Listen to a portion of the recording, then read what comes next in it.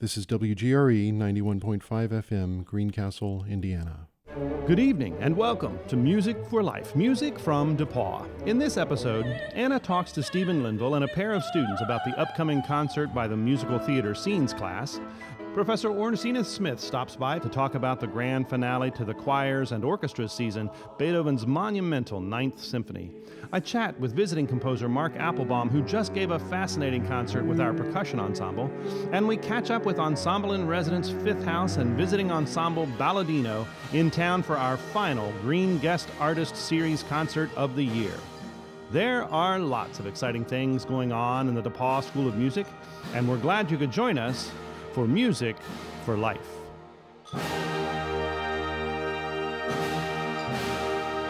On Sunday, May 3rd at 3 p.m. in Kresge Auditorium, we bring our school year to a close with the monumental Beethoven 9. And here to chat with me about it is our orchestra conductor, Ornstein Smith. Welcome back. Thank you very much. Big project, extraordinary, magnificent work indeed. I love that at the end of every year we're able to put both the instrumentalist and the vocalist together, and no better work to do that on than Beethoven 9. You know, the idea across the 4 years that the students are here should be that we touch on different styles, Brahms Requiem or Mozart Requiem or Vaughan Williams, or in this case, Beethoven 9, so, or Haydn or whatever for large-scale forces. Gives the students an opportunity to work, the vocal students to work in the instrumental environment and kind of learn the code of the nature of ensemble in that way, and the orchestra needs to be listening. So there are some base kind of technical aspects that are really important for the collaboration. And so the groups rehearse separately for several weeks, and then how many times do the orchestra members get to rehearse with the choir members? 3, Monday, Wednesday, and Friday. Next week. And 3 times, and then boom. Right. And then the soloists join for all 3 of those, for just the last one? How does that work? The soloists have already worked with the orchestra. We work their segments only. We will add the soloists on Wednesday to the choral forces. Then the Friday final rehearsal has everybody, and then the performance. And of course, our soloists are professionals, so they may have already sung Beethoven 9 before and don't really need a lot of extra time. Right, and for the orchestra to adjust to the difference between the full chorus, the soloist, or just the orchestra itself, that's quite a bit of adapting, unusual for them because they're typically performing as an orchestra. Right, and playing a Beethoven symphony there's a certain code, and it's repetitive, motives. And then the last movement, all of a sudden, they have to change gear. They have to be accompanying. And so, of course, we do a lot of things. We accompany during the year for the opera and the concerto, competition. So they have some of that knack, but the full orchestra gets to do it. And that's a little more difficult because everybody has to be listening very discreetly. And for those who are unfamiliar with Beethoven 9, so he had written 8 symphonies, and quite a long period of time passed before the 9th. And then you hear 4 movements without choir, 4 movements of an orchestral texture, just as you would imagine. And then finally, Beethoven almost eggs himself on. Not these tones, but ones more joyful. It's like, what can he come up with next? And then voices. Right. I think the storyline that I like to keep related to how he evolved is that when he first read the Ode to Joy, maybe it was 1785, he was a student, and he got inspired about the utopian idea of universal brotherhood and, God behind the clouds will support us all if we're just involved properly in universal brotherhood. He set that aside, not knowing how he was going to accomplish it. So the first 3 movements, as we kind of consider them to be instrumental movements, then all of a sudden there's this chaos that starts at the beginning of what some people consider to be the last movement. And the low strings then evolve this kind of recitative, which subsequently Beethoven then puts in the bass baritone singer. So he finally, with words. So he finally figured out how to morph instrumental into vocal by the end. And he actually wrote in his music, "Now I've figured it out," at that point. Right. And of course, the most famous melody perhaps of all classical music, the Ode to Joy, burst forth. And I often think that it's we don't get the full impact of Beethoven's Ninth Symphony because we've had all the symphonies that followed it. But in its day, for this Turkish march to appear in the middle and voices to appear and calling back motives from earlier movements, no one had ever heard anything like that before. No. And the first performance in which he stood there but wasn't able to hear it, right, as another amazing story, being profoundly deaf at that point, kind of instructing the conductor what the tempos might be, but he wasn't even aware when the piece was over, right, and the soloist had to turn him around and say, the audience is applauding. So he imaged all of that sound from his inner ear, and that's also an extraordinary feat, a Herculean feat that brings that energy to the piece. The ultimate triumph, and it's certainly obvious when we get to that finale, and we're certainly looking to the finale there, both the finale of the work and the finale of our year. Thank you for putting this great work on and for coming in to chat with us about it. Thank you very much. This is student producer Anna Gadula. Today I have with me senior piano performance major Rachel Robin. Hi, Rachel. Hi. And she is giving her senior recital very soon. When is your senior recital? It will be Saturday, May 2nd at 1 p.m. in Thompson Recital Hall. Awesome. What should we look forward to on your program? There's going to be some Bach and Mozart. And yes, got to start with Bach, cover all the eras. So, Bach, Mozart, then some romantic nocturnes. Okay. Actually, they get more into 20th century, and then I'm finishing with Rondo Capriccioso by Mendelssohn. Ooh. What has been your favorite piece to prepare? Definitely the set of nocturnes. There's 3 of them, and they're all by American composers. There's Griffiths and Barber and Lieberman. So I think it's a unique addition to the program. Mm-hmm. What has been the most challenging piece for you to prepare? It's probably the Bach, only because of the memory. So pianists have to memorize all their music, like vocalists, as I'm sure you understand. And so the Bach is just really tricky because there's so many patterns that are similar, but vary just a little bit, enough to confuse me a lot. So that's been the challenge. So how do you manage trying to memorize a piece of that difficulty? There's a lot of different techniques. Some of it's harmonic analysis. So you just have to know, like, what the cadence is, what chord you're going to next. That helps a little bit. Throwback to freshman year. Yes. See, it is useful. Bringing it around. Yes, exactly. So there's a little bit of that. There's sometimes you just want to have these checkpoints, I guess, whatever you want to call them, where, if I get off, I know that I can just jump to this measure and get back on really quickly. So that's great. That's kind of a sort of, if something happens, kind of a, preparing for the worst. Exactly. But yeah. I'm sure you'll do really great. Yeah, thank you. So tell us again when your recital is. It's Saturday, May 2nd at 1 p.m. Great. Thanks for coming in. Thanks for having me. From the Student Recital Hour of April 22nd, 2015, tenor Blake Beckemeyer and pianist John Clodfelter perform Hugo Wolf's Fußreise.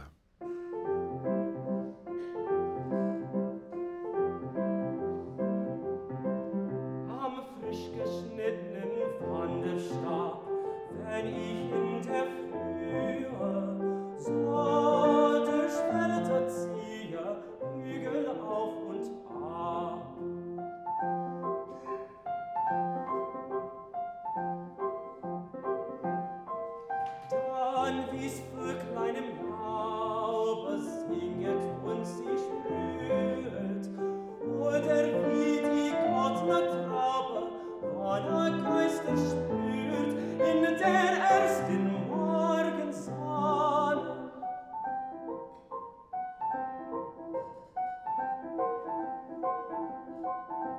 So fühlt auch mein alter Liebe Adam Herbst in Frühlingsfieber, Gott beherzte, nie verscherzte, Höslings Paradieses Wonne.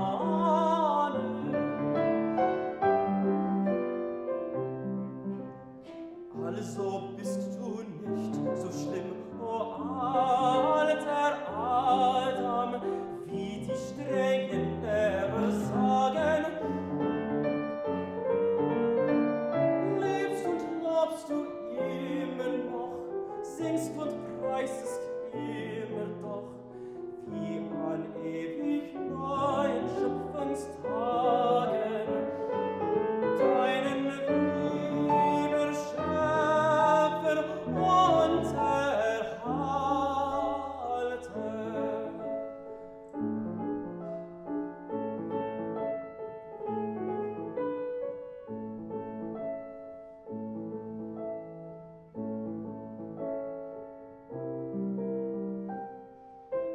Möchtest dieser geben und mein ganzes Leben werden leichten Wanderschweiße eines Woche Morgenreise.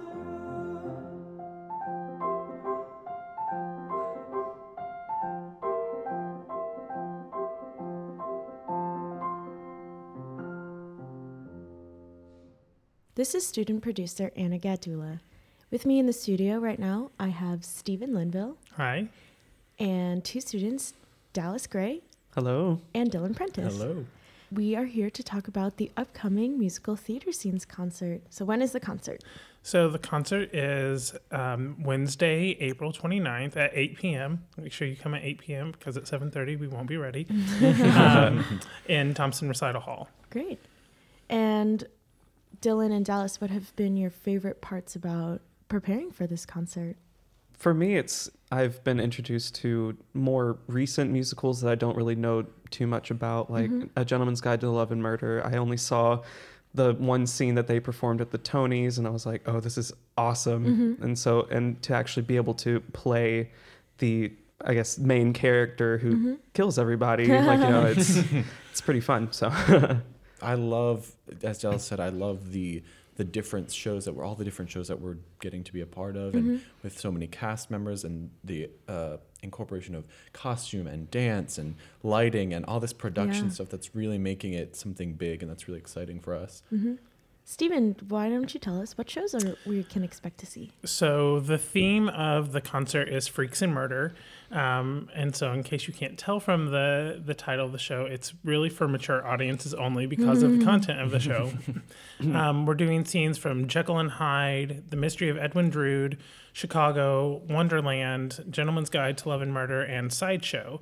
So there's some comedy in there. There's some darker things. There's a lot of dancing. So much dancing. So much dancing. I would know. The choreography, a lot of it is by an alum, Jared Norman, who many people probably know from musicals and theater here. And so it's just a nice combination of some things that are more classical style, some things that are more what you would call, I guess, Broadway style and showy.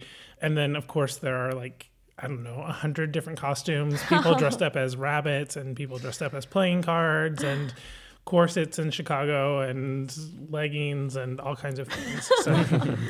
Did you find it challenging at all to pick shows for a class of 29 totally different singers? It is challenging because some people don't belt and some people love to belt, and you have to find things that are right for the voice types, not only the ranges, but what people can and can't do and what is appropriate for somebody who is a first-year student versus someone who is a senior and then everyone in between. So I went into it with an idea of the theme, and then I had probably 3 hours worth of music, which would have been too long for the concert, and then started cutting it down from there. And of course, at some point, I had to cut out things that I really wanted to do still, but it had to be something that was manageable in the amount of time that we have in class, and also for an audience to sit through. And so the concert will end up being about an hour and a half long, but I think it goes by very fast. Right. We ran the first half on Tuesday, and it went by in about 40 minutes, and so it just sort of flew by. It'll go fast. All of it is very entertaining. A lot of different things happening with the lights and huge projections in Thompson that I've never seen in there, and sound playing back through the sound system to go along with the scenes and all kinds of things. So it's almost like an actual musical, but happening in Thompson, and you get a taste of a lot of different things. Right. I think that's a great thing about a scenes program is that you really get the highlights of all the shows. So you get the good stuff, and it just goes boom, boom, boom. You go through all the highlights. Yeah. So Dylan and Dallas, what have been some of your favorite shows that you are not a part of, but you've been able to watch?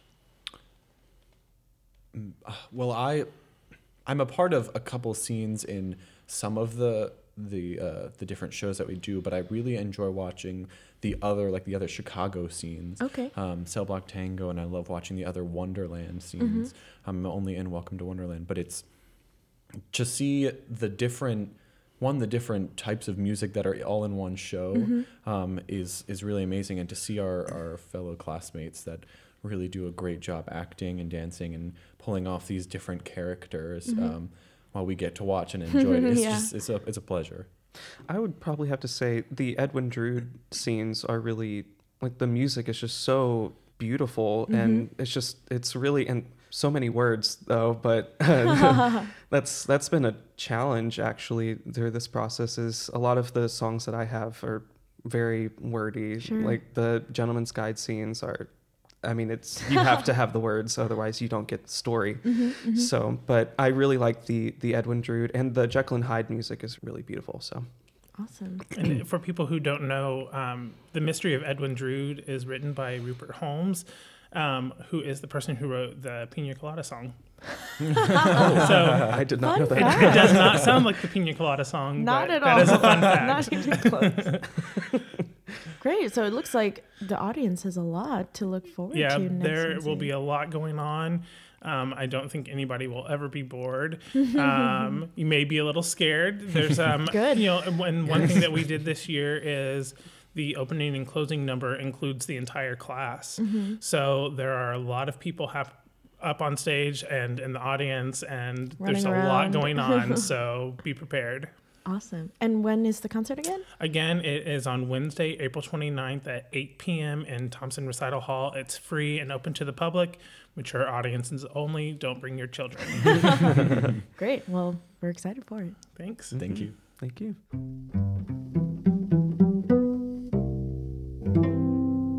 This is student producer Hannah Gauthier, and with me today I have some students to talk about the upcoming production of the original musical Trouble with Accountants. I have the composer of the musical, Tyler Benoit. Hello. The director of the show, sophomore Billy Burke. Hello. And one of the members of the cast, Eileen Plunkett. Hi. All right, thanks guys for coming. Tyler, you wrote the show with a few of your friends from other schools. What compelled you to write a show about something so mundane as accounting? Well, it all started out as a joke at my best friend's 16th birthday party. Oh, and it's a long time. Yeah, it was a long time ago. And we were just kind of sitting around talking about what the worst musical could possibly be, what could be the most boring subject for a musical. And we came up with the idea of accountants. And then we eventually just started talking about it more and more. And then it turned into this plot. And yeah, now here we are. That's awesome. So working with people who are at different locations, how did that work out? Was that difficult? Well, yeah, we've probably been, like I said, I mean, we've been talking about the idea for a long time. We've probably been developing it seriously for the past 3 years. My best friend Bryce is the librettist for the musical, and I've known him almost my entire adult life. And whenever we got together, we would just work on it. But it definitely took a long time to kind of get all the pieces together. That sounds awesome. So Billy, you are the director of this show. What was it like to take something that had no prior existence? There was nothing to go off of, like a musical that's already been produced and you have something to go off of. What was that like? I think it was kind of freeing because, I mean, I've only ever done, I'm not the most experienced director, but I've only ever worked on productions that have been done before, like Arthur High School, and the shows that we've done here already have been shows that you can go on YouTube and you can look at clips and you can see what other schools have done or what other professional productions have done. So this is kind of, I got the script and I listened to some of the music and I was like, okay, well, I can do whatever I want with this. I can conceptualize whatever I want. I can stage it however I want. So that was freeing. It was really interesting. It was just something I had never done before. Between you and Tyler, how much of your vision is going into this and how much of Tyler's vision? in the beginning, I probably had a lot more crazy ideas because this is my second time directing a large scale piece. So I was like, oh, well, what can I do that's really, really interesting, that's kind of crazy? And we had thought about staging it in different areas. And as we went on with the production, I think both of our concepts came together, and now it's very much back and forth, like, oh, can we do this, or can we do this, or what about this, or what about this? So I don't know, they've kind of merged. I wouldn't say that it's any more one or the other. I think it's right now just kind of in a good place where both of us have a little bit of say on both sides. Okay, that's great. Eileen, so kind of the same question as Billy, but you as an actress, how are you doing with creating this character out of basically nothing? I think it's really an exciting opportunity as a student and as an actress to work on something that is so new and so original, and I feel like it's a great acting challenge, and I'm having so much fun working with everybody, and every rehearsal, we're getting better and better, and developing these deep characters, and I just think it's such an exciting opportunity, and I'm really happy to be a part of it. It sounds like it's been a really great process. Eileen, can you tell us when the show is and other details that we need to know? The performance will be at Kerr Theater. It'll be on April 30th, and it'll be also on May 1st, both at 8 o'clock, and we are just so excited to put it on. Awesome. And how about tickets? Tickets are $3. Which a portion of is going towards the DePauw Student Theater Scholarship Fund. So come out and support your fellow actors. Yes, do a good thing, support a good cause. All right, thank you, Billy, Eileen, and Tyler for coming in to speak with me today. Thanks for having us. Yeah. And hope to see you at the show. From the Student Recital Hour of April 22nd, 2015, pianist Alexander Bushkin performs the Andante Cantabile in B minor from Sergei Rachmaninoff's Moments Musicaux, Opus 16.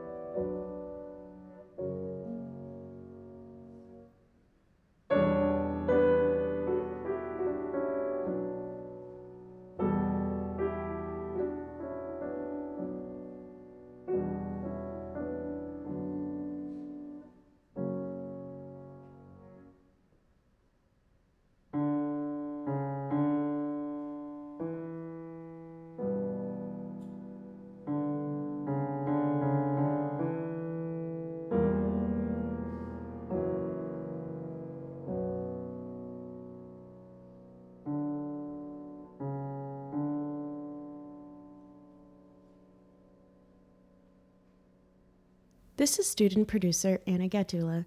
Today with me in the studio, I have juniors Yazid Pierce-Gray. Hello. And Julie Strasser. Hello. And they're here to talk about their upcoming junior recital. When is your recital, guys? It is May 2nd at 5 p.m. in Thompson Recital Hall. Great. And what are you guys most excited to perform? I'm most excited to perform the duets that we are doing. We're doing two, one Rossini and one contemporary musical theater duet to end the show. So I think they'll be very fun. Great.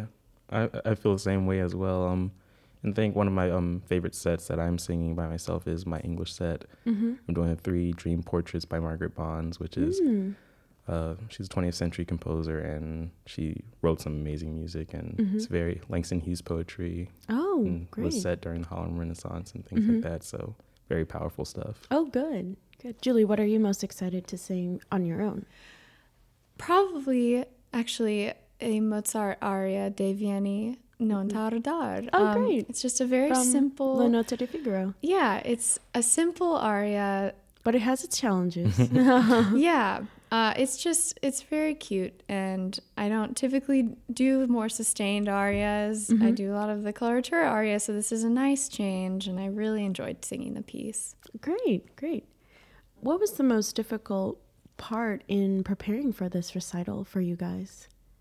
Timing and just practicing. Well, second semester is usually jam-packed with a lot, so doing all schoolwork and planning a recital at the same time is a big feat. So precursor to what next year will be like when we give our own recitals. Right. But I've learned a lot from doing it, though, so great. I really appreciate that. Julie? Yeah, I think the time that we had, especially for memorization, was a very quick turnaround from the last performance that we had until our jury. So I know I was struggling to memorize everything in a very short amount of time. Yeah, I saw you in class and you would be whispering to yourself in different languages. Yep. But you got to practice where you can, right? Exactly. Great. So tell us again when your recital is. It is Saturday, May 2nd at 5 p.m. Great. See you guys there. Thank you.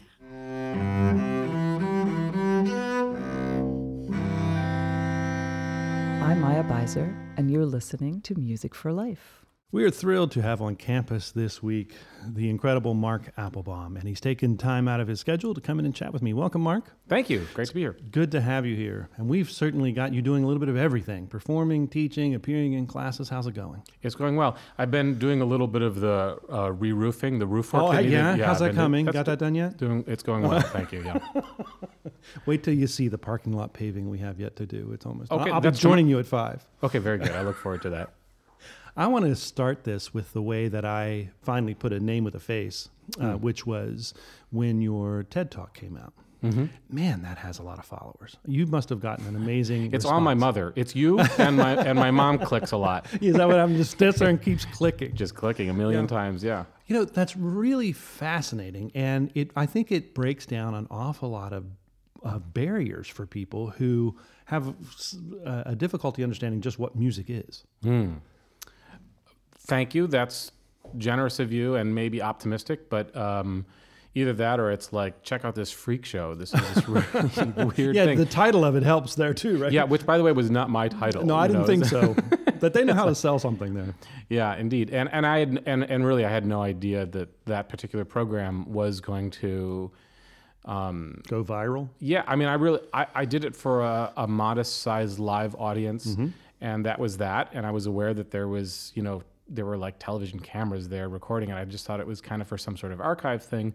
And then, I mean, TED as a media kind of juggernaut has like a lot of muscle, and so they made it available, and people seem to have some interest. So much so that, in fact, I have to say, and this is just in the section of your interview called "Let the Interviewee Do Some Sort of Really Immodest Self-Congratulatory Rant." Course.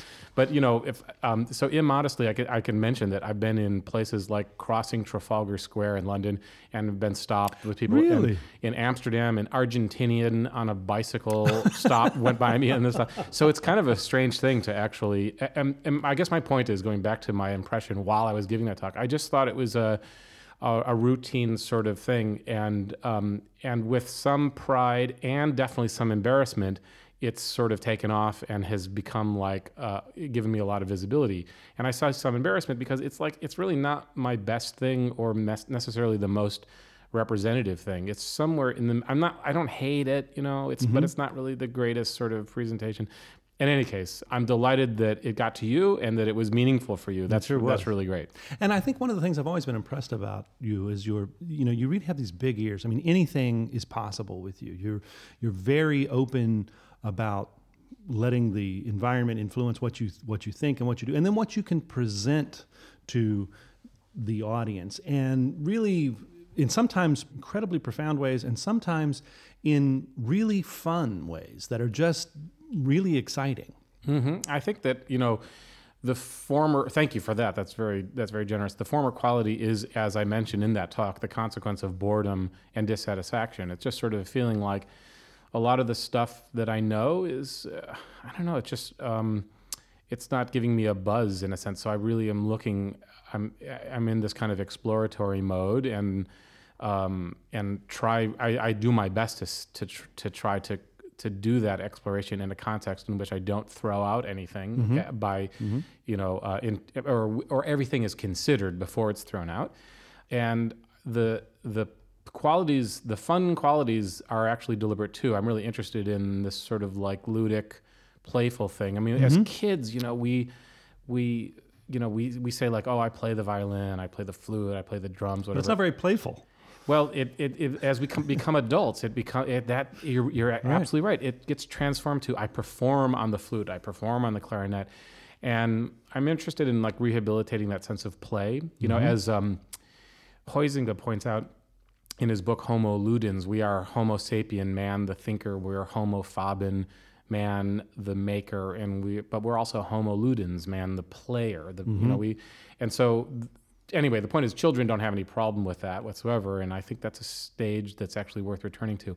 So if things seem fun or even funny in my music, that's absolutely welcome. It's not there's gravity in some of my pursuits, but there's also, sort of levity and hopefully this playful quality.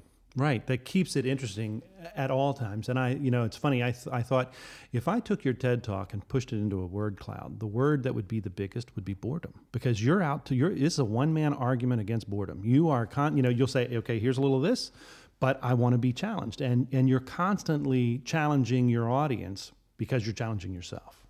That's true. And for me, the challenge has also pushed me into all these different roles. So I'm sort of weird. I'm a composer, but I'm like a reluctant composer. I'm really a product of in college, say, of a broad liberal arts education that was where I did a lot of music, but really I didn't think of that as my focus. And so today I'm still reluctant to, I mean, this might sound disrespectful to the entire discipline of music, but to just do music. I'm not interested in only just doing music, or express a different way. I allow music to annex all areas of, human creative thought. So that has pushed me into the realm as a choreographer sometime, or a dramaturge, or as an instrument inventor, and so forth. And those roles sort of rejuvenate and reanimate my connection to creative thought. And keep your audience doing the same. Hopefully, for those, my audience is it's not really a mainstream. The kind of weird irony is that I make music that dedicated audiences who have a vast contingent body of knowledge. In other words, like the kind of expert audience, they can get into it and there's things for them to chew on, but it should also be music that is really self-evident to the novice listener, to the child in us, and so forth. Yeah, so that's something that's, I think, I've just lost my train of thought. I was going somewhere with that. What did I do? Anyway, ellipses. Yeah, it's ellipses. This has been a fascinating trip for us to have you here, and I know that you've sparked a lot of conversations already that I've had with some students and faculty, and we've been thrilled to have you here. Now, there's not very many people that I'm brave enough to ask this question, but I know I can ask you this question. So, you are this polymath, and you are this person that's widely excited by so many different things. So what's it say on your tombstone? I like I like a quote by Sir Arthur Conan Doyle. I would love that to be my epitaph. Let me see if I can get this right. Critics kind, never mind. Critics flatter, doesn't matter. Critics blame, all the same. Do your best, damn the rest. That's perfect. Thanks for coming in to chat with us. My pleasure. From the Student Recital Hour of April 22nd, 2015, pianist Emily Chen performs the Etude No. 2 in E-flat major, the Octave, from the Grand Etudes de Paganini S. 141 by Franz Liszt.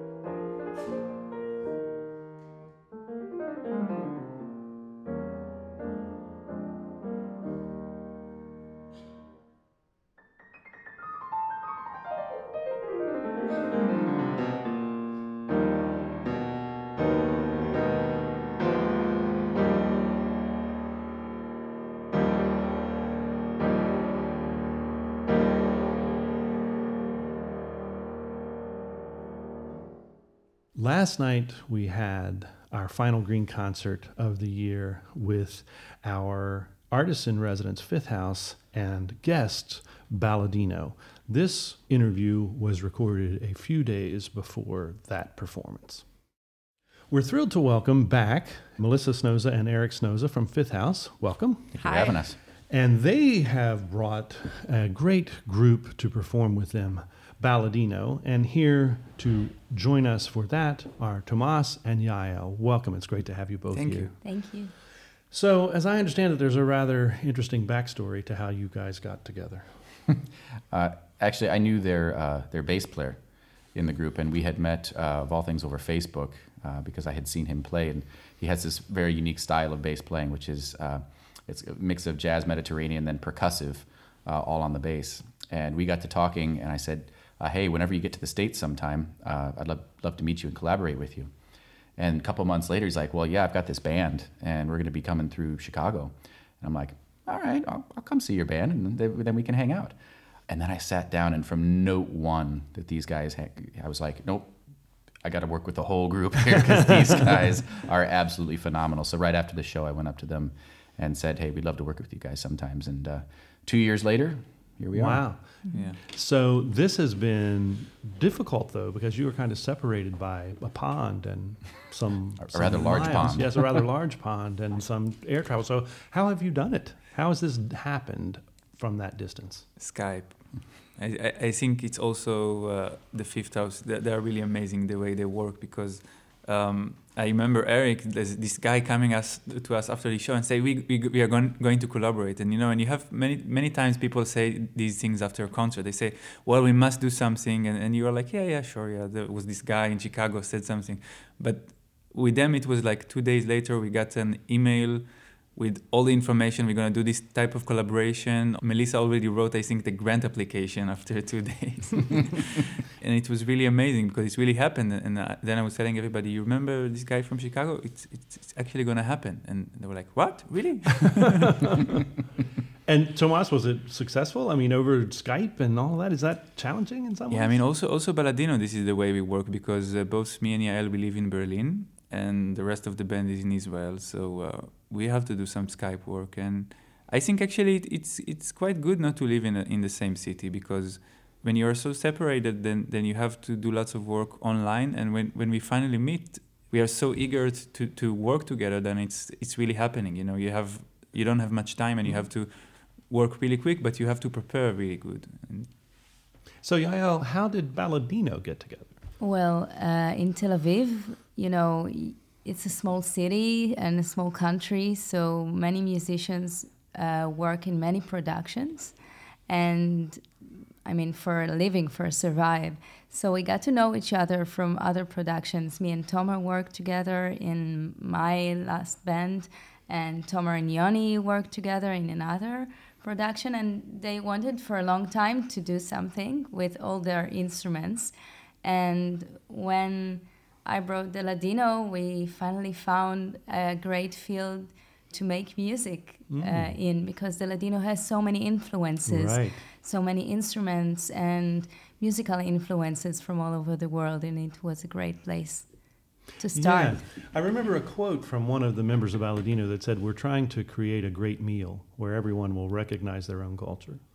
Yes, definitely, with all the spices, but I mean, but in Israel, so many musical influences and so much kinds of different food. Right. Also. So tell us about this work, Melissa, that we will bring to the stage. Yeah, absolutely. So I think that what you just said about the idea of creating a great meal, it's kind of the inspiration for this whole thing. We had some of our earliest conversations together over the phone, and often I don't know what a collaboration is going to be until we start having those conversations. And we had that experience very clearly last year when we did Harvest, not really knowing what that would be until we got further down the road. And I remember hearing that the whole point of this was so that no matter what part of the world you're from, there's something that you can hear in your childhood. And that made me think about what we do with Fifth House, that it's all about helping people to reconnect to why they love music in the first place.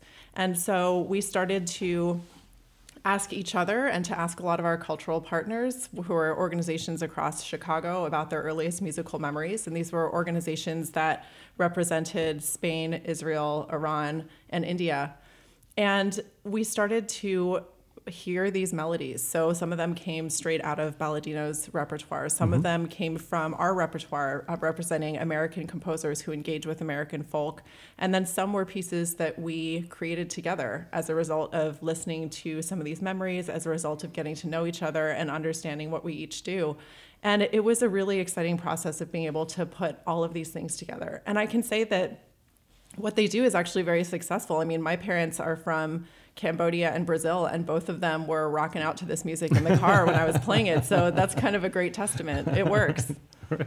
And you guys have been on tour now for a while. Is that correct?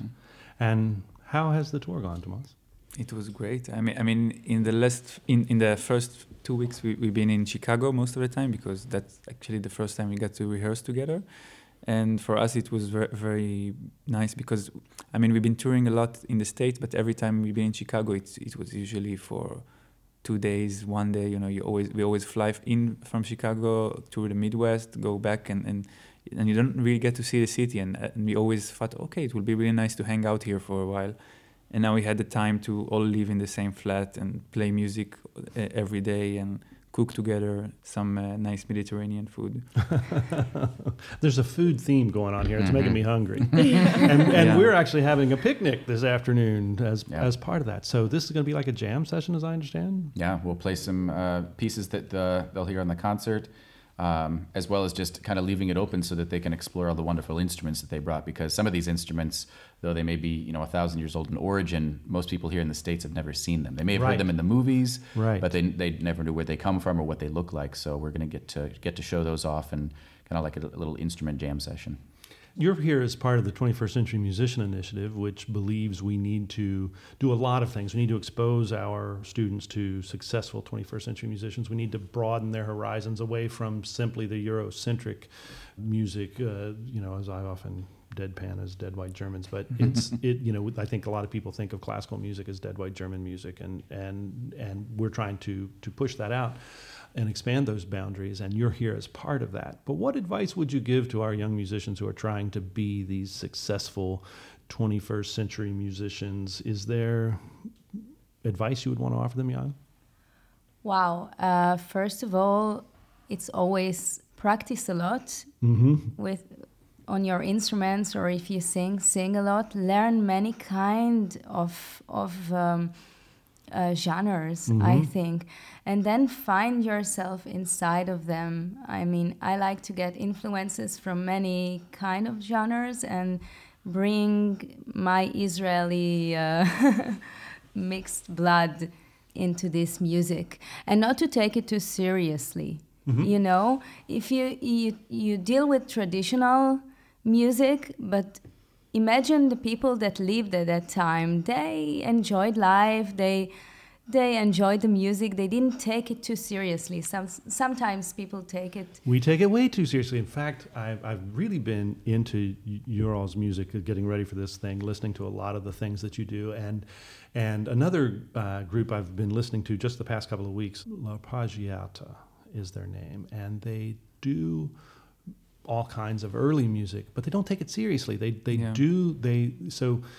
doing Purcell with jazz. They're realizing the figured bass as jazz musicians, and they performed last week at Carnegie Hall, and people walked out and yelled, booed, screamed at them. Now a lot of people were there cheering them on, let's be fair, but there were a few people who, oh my gosh, this is not Purcell. We must dust him back up and put him back on the shelf. And that's crazy. We can't take this so seriously. We have to bring this music to life, and the energy and life that you guys bring to your music is so fantastic. There's no one that can't just be, there are no passive listeners in your concerts. There can't be. If they are, they expired, because it's too real, too exciting, too happening right now, and that's really powerful. Yeah, I think that's also why we enjoy so much to tour in the States and actually in Europe, even more than playing in Israel, at least for me, because we grew up with Western influence. I mean, me and Yoni, both of us study classical music, and been listening to pop music. So it's like for us to go to this traditional music, it was around us, and we were lucky enough to find the right people to play with and learn this music.